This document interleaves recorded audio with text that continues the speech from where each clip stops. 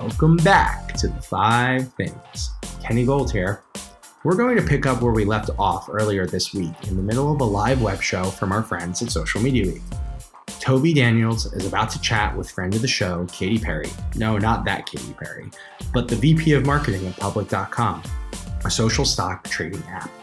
They're going to discuss how the stocks react when markets are volatile and how stock trading has changed and where it's going.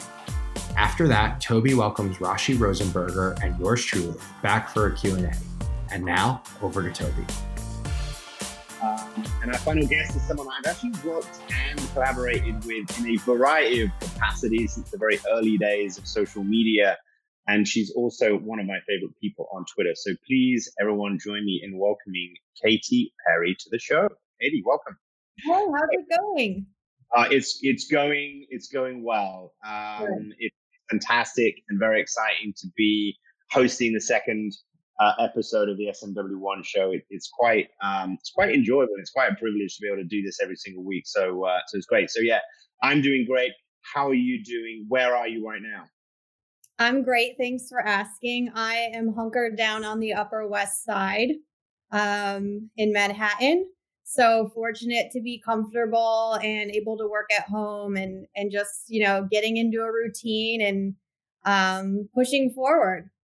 Well, we look forward to getting some insights into your routine a little bit later on in our conversation. But for now, let's put up the final poll just so we can get people to kind of respond to this one. So the question we're going to ask people during this portion of the show is: are online communities the best source of insight into the causes of stock moves?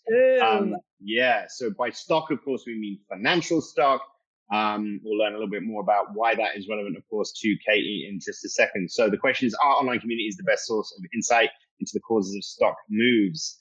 So Katy, first of all, let's learn a little bit about Public and your role there. Sure.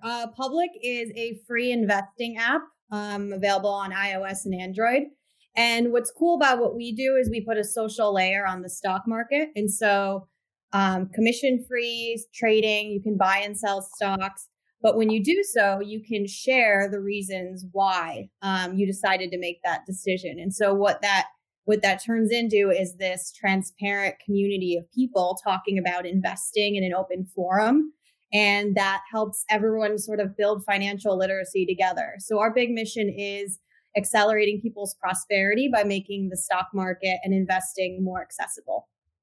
And whether you are a veteran of trading stocks or whether you're relatively new to the space, I imagine there's never been a more important time to have access to smart people who can serve as a resource to help you make smart decisions and choices, particularly at this time. I mean, one of the questions I wanted to ask was, Public is a relatively new company. It is a startup, as well as just, serving your users and your community. I'm sure that you've had to face a whole number of fairly unique challenges during this time.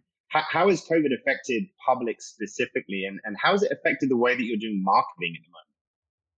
Yeah, we are a startup. We launched in our current state in September and actually just closed a funding round in early March before all this sort of accelerated. And what's really interesting and not that surprising if you sort of follow the market is that during periods of volatility, you get a heightened interest, especially from people new to investing. If things are moving a lot more, and especially as things go down, some people decide that that's a good time to kind of start their investing journey. And so for us, we've been really fortunate. And I think about this a lot of just being in a sliver of industries that there's actually great opportunity that's coming with all this chaos and negativity. And so what we're trying to really do is kind of harness that energy we're seeing from people and harness the momentum and to continue to build. But in that same vein, we are a startup, and marketing right now is just really weird. I think you're always thinking about kind of reading the room with marketing, and say if you sell soap, soap's never going to be the most important thing in someone's life. And there's always going to be things that are more important that make that look trivial. But what's interesting right now is that everyone is dealing with the same problem. And it's so pervasive. And I can't remember any time where you'd walk down a street and hear everyone talking about the same thing, and that thing happens to be bad. And for a marketer trying to kind of insert yourself into the conversation, it's really tough because, from my standpoint, I just think about like how to read the room. And it's just right now reading the room, it's very obvious that, it might not necessarily be the time people want to hear about certain things. And so our solution has been to really read our room and look to what our members are doing and how they're behaving. And what we've really seen is that this kind of, they're seeing public as a social utility, and they're finding a lot of value. And, they're spending more time in the app. There's been a 2x increase in time spent in our app. We've seen 70% more social engagements. We've seen 50% growth month over month. And so we're seeing that, we're reading that with the market volatility. There's a lot of questions and uncertainty. And a lot of people just don't want to be alone with their charts and numbers. They want to be around other smart people and collaborate with them. And so we're really doubling down on those social features that bring people together and connect them and allow them to share ideas. Well, to talk a little bit more about the insight behind Public and this like adding this like social layer to the experience of trading stock, because there is so much value, I think, in being able to engage in a conversation at the point at which you're making some really important decisions. But what was the early kind of insight that like led to you guys thinking about the designing the product in this way?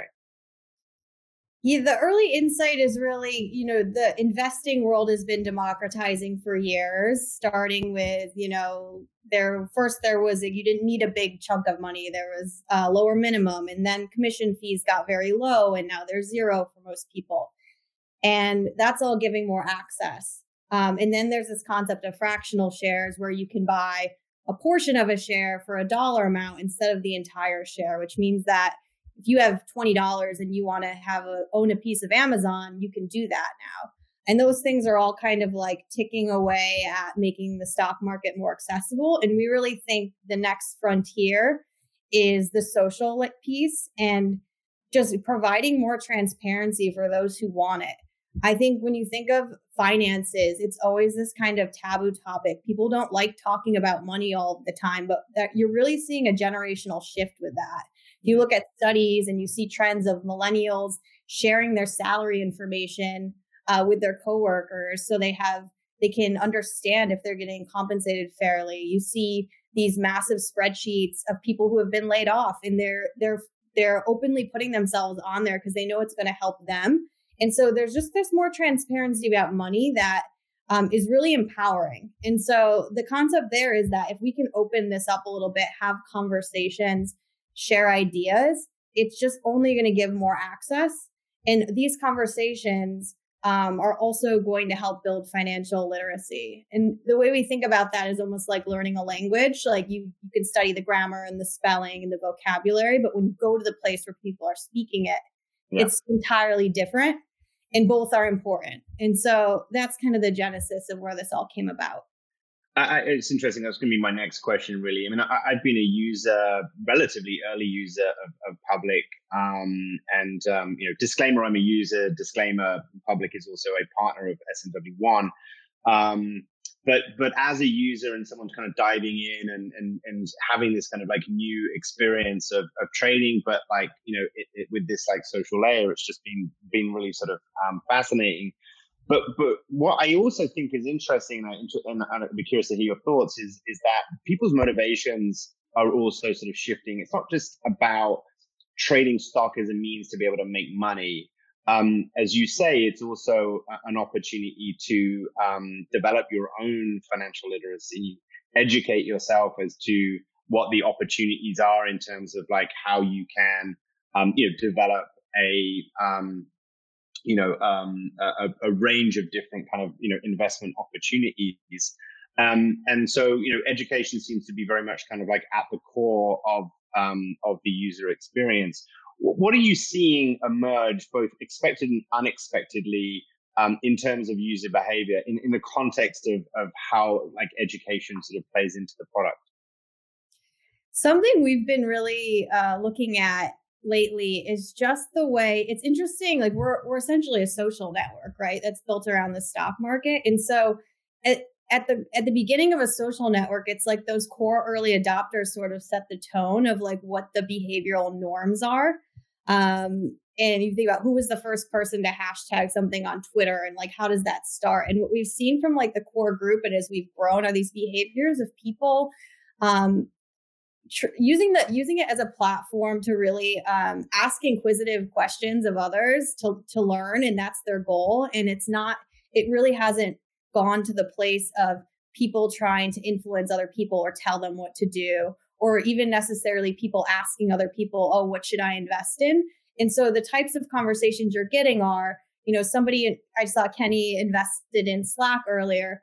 Someone might comment and say, why did you do that? Why now? What's your thinking? What do you like about this business? And then when he answers those questions, you can understand, yes, about that company and its space, but also like the kind of thought process of other investors. And it's really, really interesting to see that kind of spread in the community and become the normal behavior.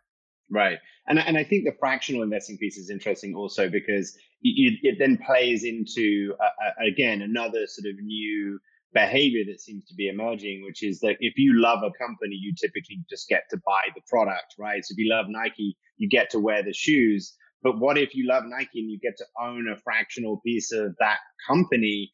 It doesn't matter how big that piece is. It's just exciting to feel like you're an investor, and it's exciting to feel like you have a little bit of kind of a bit of a stake in that business's success and what happens to it in the future, which also then means that you pay a bit more attention in the media and you read maybe more news articles about that company, and it then just becomes this whole new way of being able to experience a brand or experience a company. I mean, to what extent is that again baked into kind of like the original sort of thesis, or is that something that you're just seeing sort of emerging as a new trend?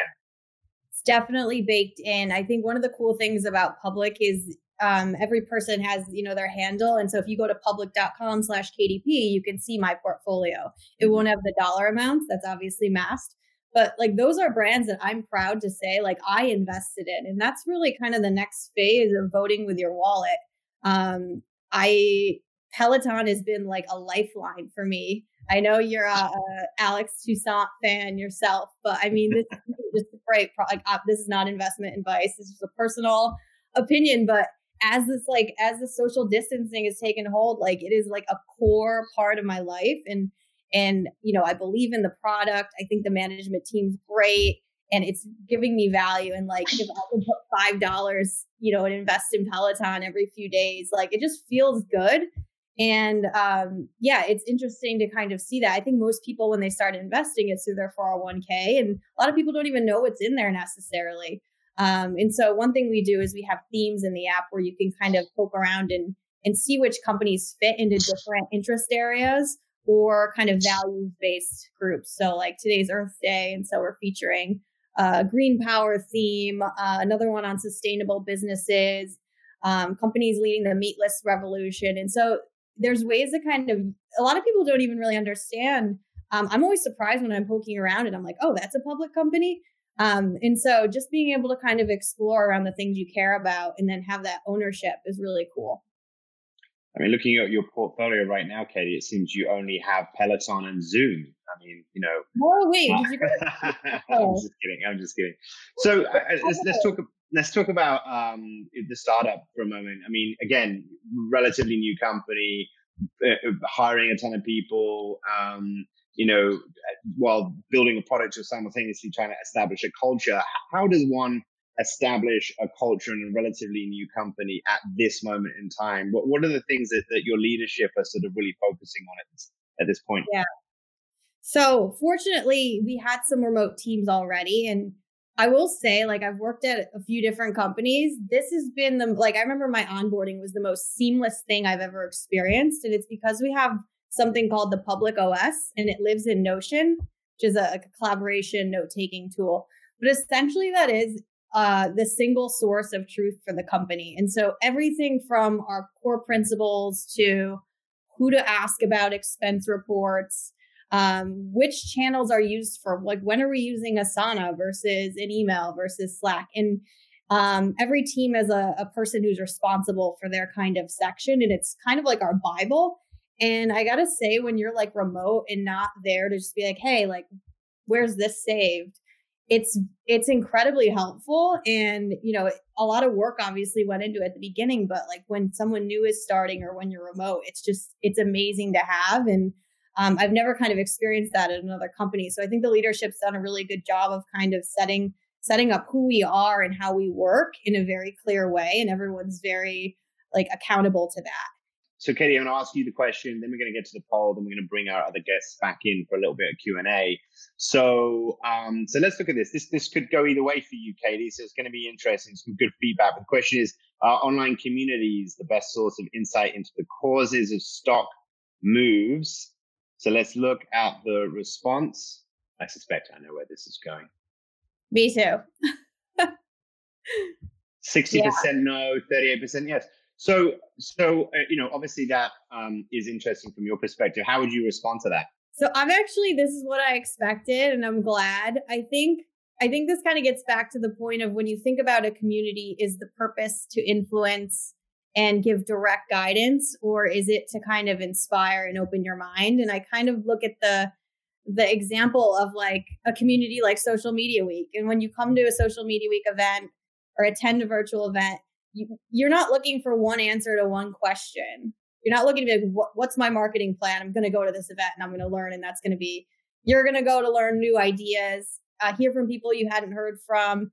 And so that's more similar to what we're doing. So I agree from the standpoint of, is a social community the place to go for financial advice? Like, no, but it's a good place to build your literacy and expand your mind and hear about new companies and new industries. So I think that poll makes a lot of sense. So I skipped over my other question. So we've obviously been in quarantine for over a month. What good and bad habits have you developed over that time? And Katie, I know that you're an incredibly disciplined person, so I expect only good habits. Yeah. I think my number one good habit applies to like everybody, and it sounds small and trite, but I just love how whenever you send an email now or have a conversation, everyone always asks how the other person is doing and is genuine. And I like hope we keep doing that after all of this, because it's like put this layer of humanity on everything. And I feel like it's great. And so the other thing I think is just kind of the 80-20 rule, like in social interactions and things I prioritize, I'm really focused on like that 20%. And I hope that sticks as well. Bad habits. I'm watching way too much cable news. It's like giving me just like nightmares and anxiety, and I wake up with the scaries at like 3 a.m, and then I refresh Twitter until I pass out again. So I need to go back to just watching, Cuomo at 11:30 and then just cutting that out. Yeah, I definitely feel you in that regard. Very good. All right. So let us now bring our other speakers back to the show so that we can have a little bit of audience Q&A. So Rashi and Kenny, welcome back to the show. Look at everybody. Look at all of your smiling faces.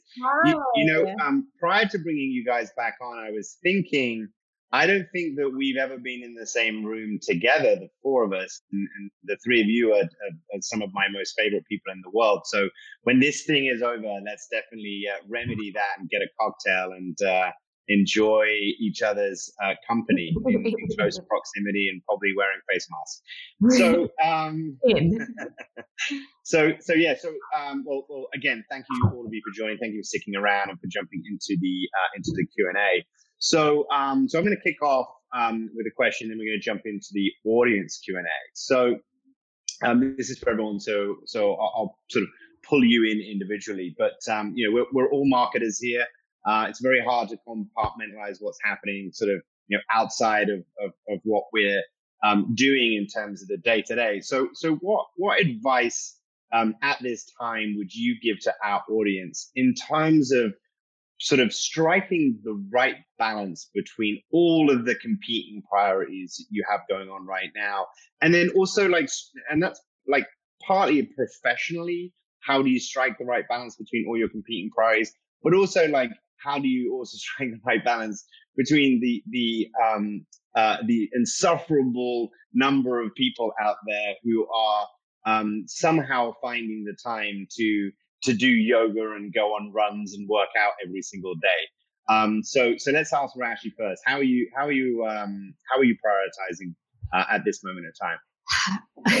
I hate those people who go on runs every day. I don't even know what that's like. Sorry, Katie. Oops.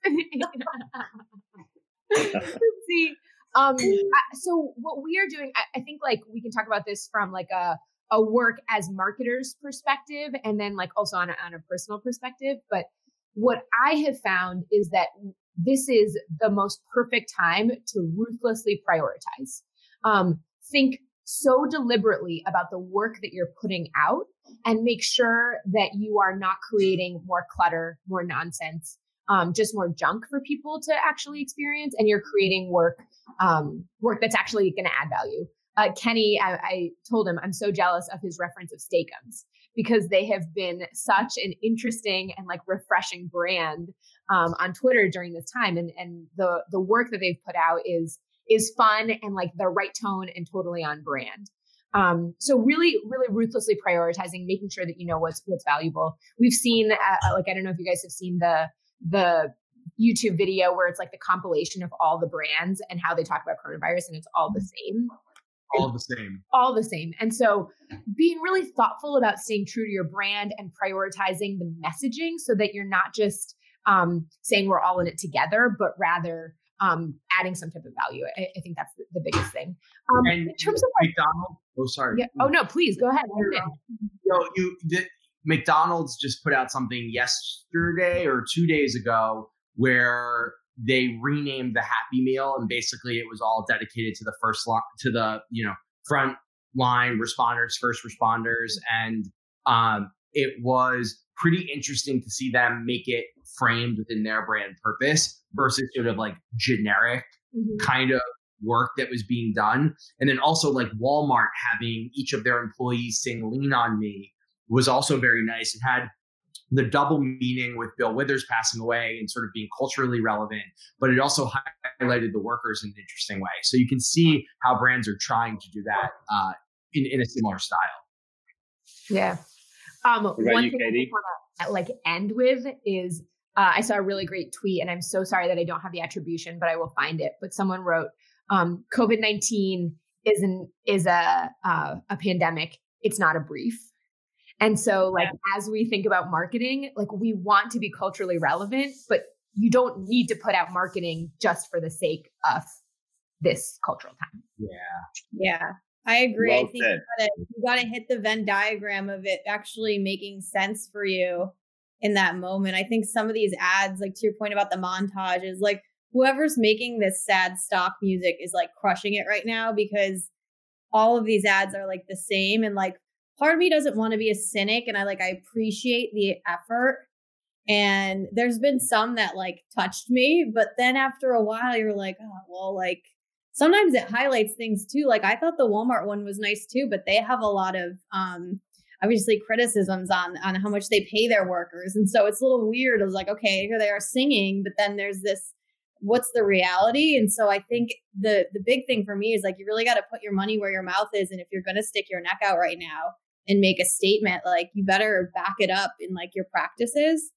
And for companies that are doing, great practices, I think it's great. And they're talking about them, and it's a great time to build their brand in that way. And if they can back it up, I think you should go for it. Well, we do work with Discover. And one of the things that Discover values is that they have their workforce is based here in the US, and that their customer service is always available in any way that you would need them to be 100% of the time. And one of the things that they were leaning into was the fact that to keep their workers safe and to keep the communities of their workers safe, they had all of their customer service people have the ability to work from home. and keep the customer service process going. And so if you go to Discover's Instagram feed right now, what we did was, rather than it be all about product, it's actually the faces of every one of those people working from home with a little tag saying what home office they're in. And it just is, it's honest and open. It's transparent. It talks about the fact that they're a company that cares about the people that work for them, that they want to be there for their customers through the darkest times financially. And it just adds a little bit of humanity to it. And it's simple, right? So I think brands that are able to capture that honesty and that humanity and that simplicity during this time and show how they're being helpful within the frame of their own brand are brands that will be successful. Yeah. So I have a question. I have a question from one of our audience members, Emily Parent. This is for all of you because I think that you are all uniquely creative in your respective sort of jobs. But obviously, at this time, with so many, as we've just talked about, competing priorities, it's tough to both be productive and creative. So Emily wants to know any advice for how to keep productive and how to keep creativity up as we continue during this time. Kenny? Yeah, I got some tips. So first and foremost, the space that you work in. I think it is really, really important to set up dedicated workspaces where you can let your creativity come to bear. The other thing is try not to be in the same creative space too many days in a row. So much of mentally, your physical space contributes to your creativity in so many different ways. So some things I like to do is every night before I go to bed, I clean up my workspace every single night. And I am not normally like a super, crazy cleaner person. But I make it a point to light a candle, have a little plant, sweep, wipe everything down, have it look neat. So when I wake up again in the morning, it feels like a fresh start to sort of breathe that creativity. The other thing I do is, no joke, I ordered some of those Philips Hue light bulbs. And every day I tend to change some of the light color in my room. Wow. So if I'm reading, I try to make it orange because I know that I'll be able to retain information. If I'm trying to be creative, I might make it blue or purple or something fun to get the juices flowing. And then the last thing I'll throw out there is try and set aside a time of your day for learning.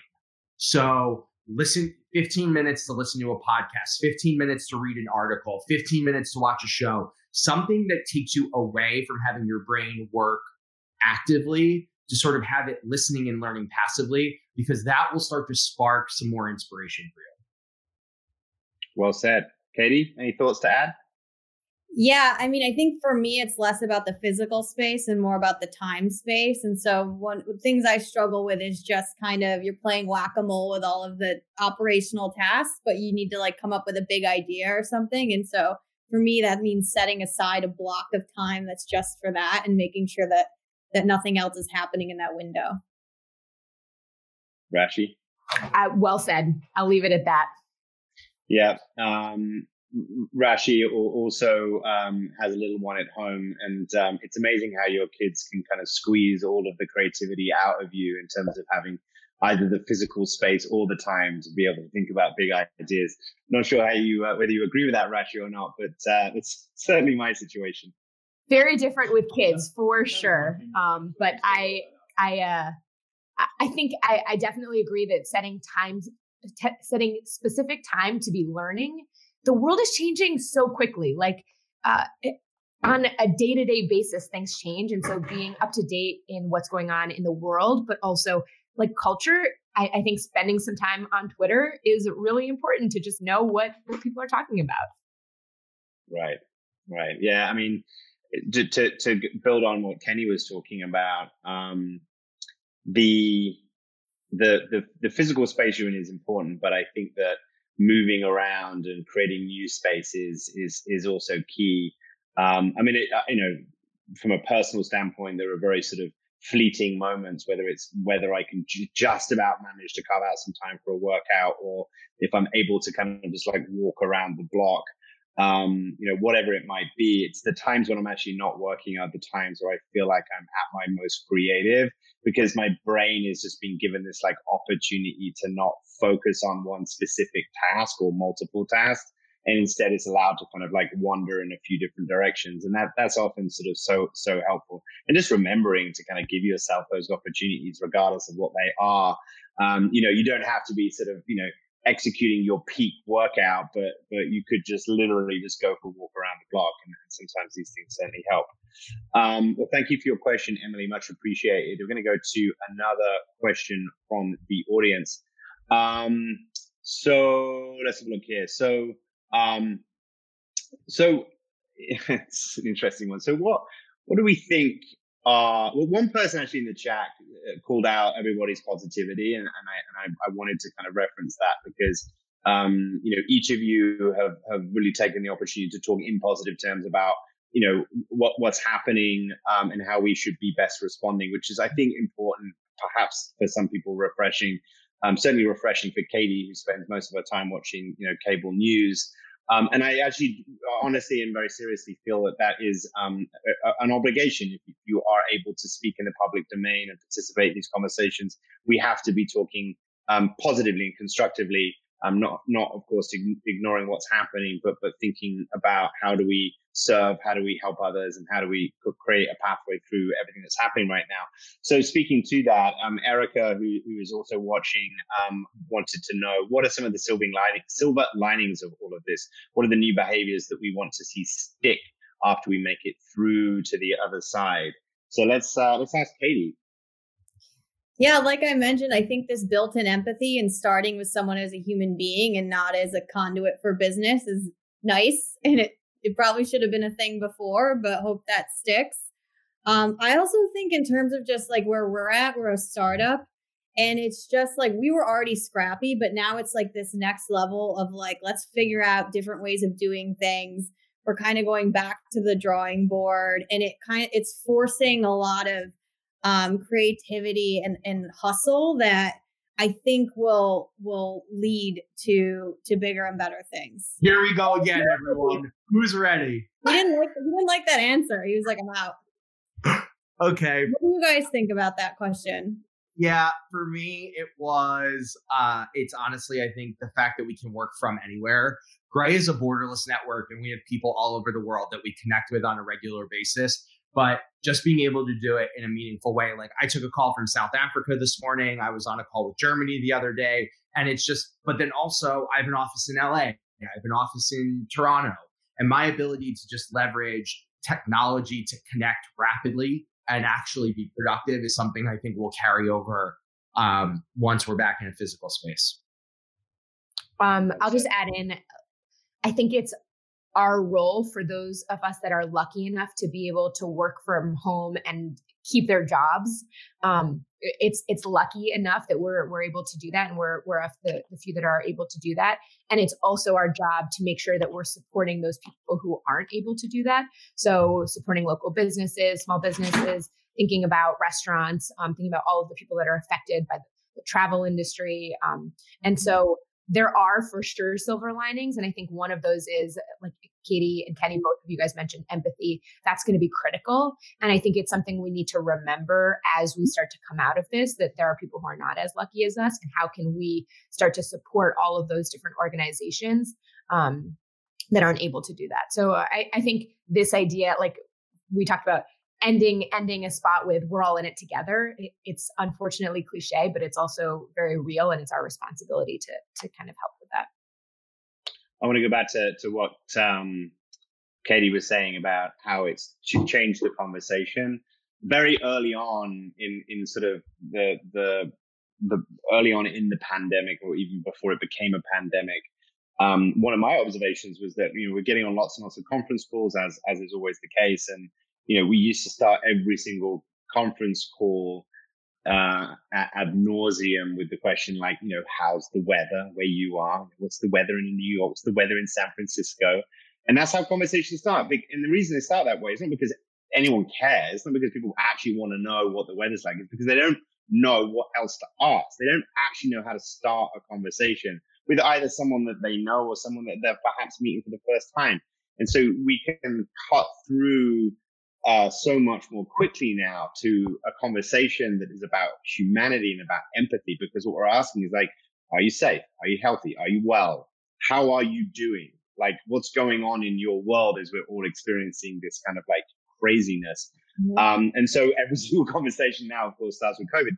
And I'll be honest, and I'm looking forward to a time where every conversation doesn't start with that specifically. But as much as Katie says, I do hope that we get to kind of like hang on to some of these new techniques, these new ways in which we can kind of like, start conversations and cut through and just have a more empathetic conversation. I think it's fascinating. These things are cyclical, right? So you have to imagine that post World War II, as the country was coming out of something that was all encompassing, like what we're dealing with right now, that there was probably some sort of post feeling where everyone was asking, how are you, like checking in, how are you doing, how are you recovering, all these different things. And it takes generations for these things to dissipate. So it'll be interesting not only to see if it continues, but for how long it continues and what's the tail of something like this. It's something we've never experienced in our lifetime. So it's pretty fascinating. Definitely. I don't know whether you guys all read the gaslighting kind of article in terms of, what we should be expecting from brands and from corporations over the course of the next few months and perhaps even years, in terms of messaging and even the peddling of products and services that are ultimately designed to kind of like help us get back to normal, get to that kind of safe, comfortable space where we're all like happy, purchasing things and acquiring consumer goods and enjoying all the various different services they provide. But of course, what's important about what's happening right now, which we have to think about as marketers, but we also have to think about as consumers too, is that this isn't really about going back to something. It's about what is the future we want to kind of create, coming off the back of this, and specifically within that, what is the actual role of brands? What should brands be doing at this time and in the future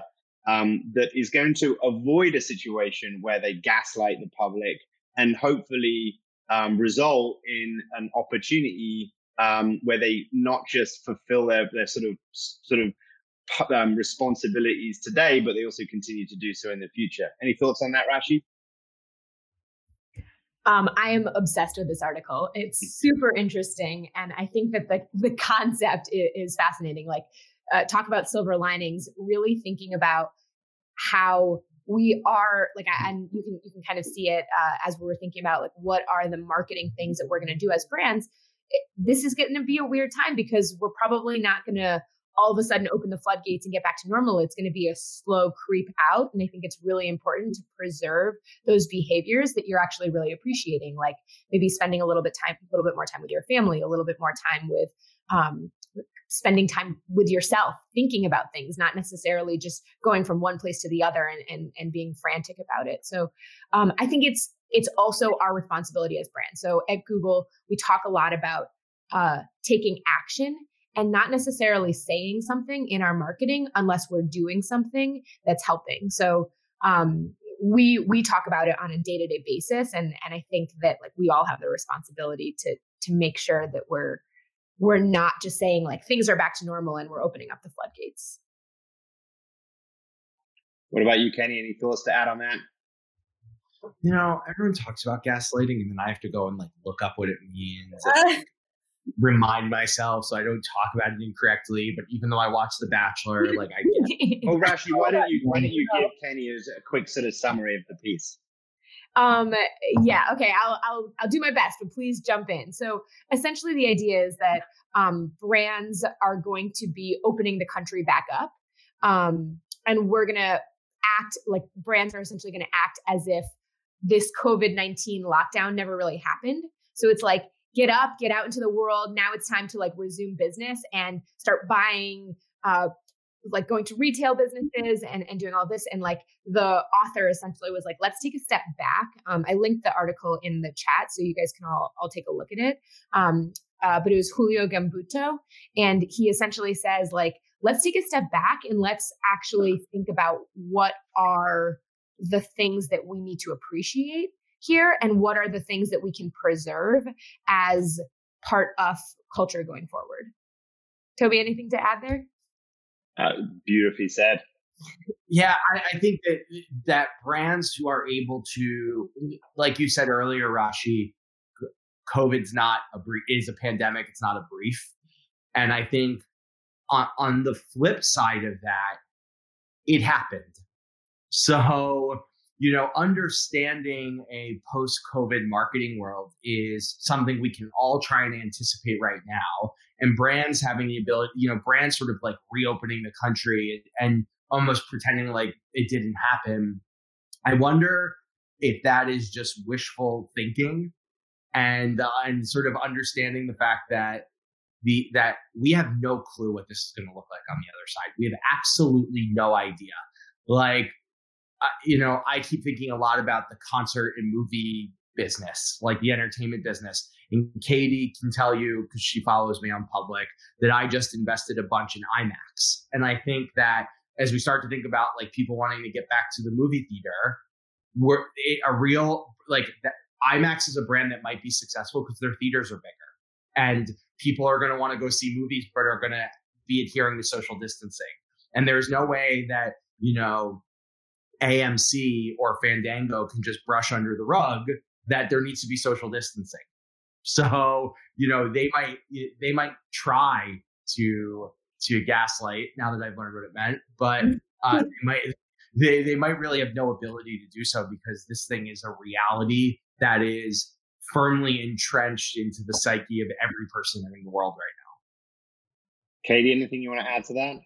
Yeah, just kind of earlier point, like it's going to be very transparent if you're a business that is not like living your truth. And so brands won't be able to hide behind these montages if, the whole of their business isn't kind of living up to that standard. So I think it could be a good thing because if you do want to be out there marketing and having that message, you're almost shamed or incentivized to kind of take a whole look at how you're running your company. And but yeah, I'm with Kenny. Like no one knows kind of what the other side looks like. I definitely want to read that article now, though. Thanks for sharing, Rashi. Yeah, no, it's fascinating. In fact, it's the second time it's come up now on this show. And I think it's important to share and get that out to as many people as possible because it really represents, I think, the most critical guidance that like our industry needs to adhere to during this time. So I have a question for you guys, and then we'll take one more question from the audience. And again, it sort of speaks to how you're individually adjusting to this moment. Like what technologies, and you can't say like Zoom or Microsoft Teams, but what technologies have you embraced or are you now using at a personal level that perhaps you either weren't using before or certainly not as much as you are now? So what apps or tech services are you using today? Katie, let's start with you. Okay. I think one, I'm kind of throwing it back. Phone calls. I'm a phone call maniac now. I've even started doing voice to text, which has mixed results, but it's just easier. And it's if you're not used to it, it's kind of weird at first. But I left a voicemail yesterday. Like I haven't heard it. It's been like 10 years. I left somebody a voicemail. And aside from that, I've been spending a lot of time on Pinterest because it's like what I wish I was living, but I'm not, but I'm getting ready for someday. So I've been definitely uptick on Pinterest. Is this going to be like a weird plug round here? So like you're plugging Rashi's former group, and I'll be coming in and say Public, and then you'll go back down and say Social Media Week, and it'll just be a whole cycle. We always have an alliance. I just love Pinterest. I could have an entire thing on Pinterest. So I'll throw a couple of things out there. First and foremost, I'm not just saying this because Katie's on the line. In the absence of live sports and the ability to do sports betting or any kind of like going to a casino or poker with my friends or anything, I am on Public all the time. I am trying to go out there and find diamonds in the rough to have a little fun. So it's helping sort of do that. But honestly, I got back into the old computer game Civilization. It felt like a time to sort of, decompress and do it that way. And it's old school, and it's kind of taking on some of the lessons of COVID. And then I live on Teams. I really do. It's how I talk to my own team. It's how I talk to my leadership. And we're on it all the time, and it's pretty spectacular. So those are the three. All right, Rashi, the test here will be, can you talk about any technology product that's not Google? But it's going to be really hard. Okay, well, let me just get through my personal plugs of Pinterest. Yes, love it. Use it all the time, of course. Google Photos, I continue to use more and more, in Google Memories. Okay, those are my personal plugs. Outside of that, I feel like I'm on the screen all the time because we do Hangouts for work and we do Hangouts for social, and it's just nonstop. And then when I'm not doing that, I'm watching the news. So for me, I was always a big podcasting fan before, but it's so important to think about to get content from a podcast perspective, and then also audiobooks have been great. I'll throw mine in there. Not that anyone necessarily cares, but we care. Prior to having children 4 years ago, I used to be a pretty regular meditator using Calm, which was my app of choice. Very difficult to carve out the time to continue to meditate. I used to sort of get up in the mornings, and now I get up in the mornings and it's just like a zoo. It's like the opposite of meditation. And so during this particular period, I've actually been getting up at 5 a.m., in part because I just need to start my day much earlier to be productive, but also I just carve out a little bit of time to meditate in the mornings. But on Calm, and they've just added so much incredible content over the course of the last couple years, but more recently. And one of the things that I love is they have these things called sleep stories. And there's a Matthew McConaughey sleep story. And if you love him as much as I do, and the idea that you have him in your head telling you a story just before you fall asleep at night, it's amazing. You should totally check it out. He actually talks about the kind of the cosmos and explains how our universe works, and it's very cool. And he speaks very slowly, and he's Southern drawl, and it's wonderful. But also recently, LeBron James just dropped some content on Calm. So you can now check out, it's sort of like a hybrid meditation kind of self-improvement kind of program. I'm not quite sure. But LeBron James is in your ear telling you about all the ways in which you can be a superstar basketball player, which, you never know, it might not be too late. So that's my experience at the moment. So we're going to have to wrap up, guys. We've come to the end of our show, very sadly, but I just want to take this opportunity, first of all, just to thank our audience for joining us today. Thank you so much. Thank you for all of your contributions in the chat and the Q&A. We really appreciate you being here. And also, of course, thank you to our incredible guests, Rashi, Kenny, Katie. Thanks for taking the time. Just the information and insight that you've shared today is hugely valuable, and I'm sure is hugely appreciated by our audience. As a reminder, the SMW1 show records live, or broadcast live, I should say, every single Wednesday at 12 p.m. Eastern. And following today's show, we will be sharing a link to the recording. So we'll send that to you via email. And then on next week's show, we are very excited to welcome Shauna Sweeney, who is the global head of industry marketing at Facebook, and Dan Gardner, who is the co-founder and CEO of Code and Theory. They will be joining us on the show. So see you all next week. Thank you again to our audience. Thank you again to our guests. Amazing. That's it for today. It was so great hanging out virtually with Toby, Rashi, and Katie. We'll be back in your feed next week with more from the SMW1 show. Thanks for listening to The 5 Things. The 5 Things podcast is produced by Andrew Petit, Grace McDougall, Joey Scarillo, John Dillon, and Al Manorino, and recorded at Townhouse Studios. Gray is a global creative agency whose mission is putting famously effective ideas into the world. Social Media Week is a leading conference and industry news platform that curates and shares insights, emerging trends, and best practices with the world's smartest digital marketers.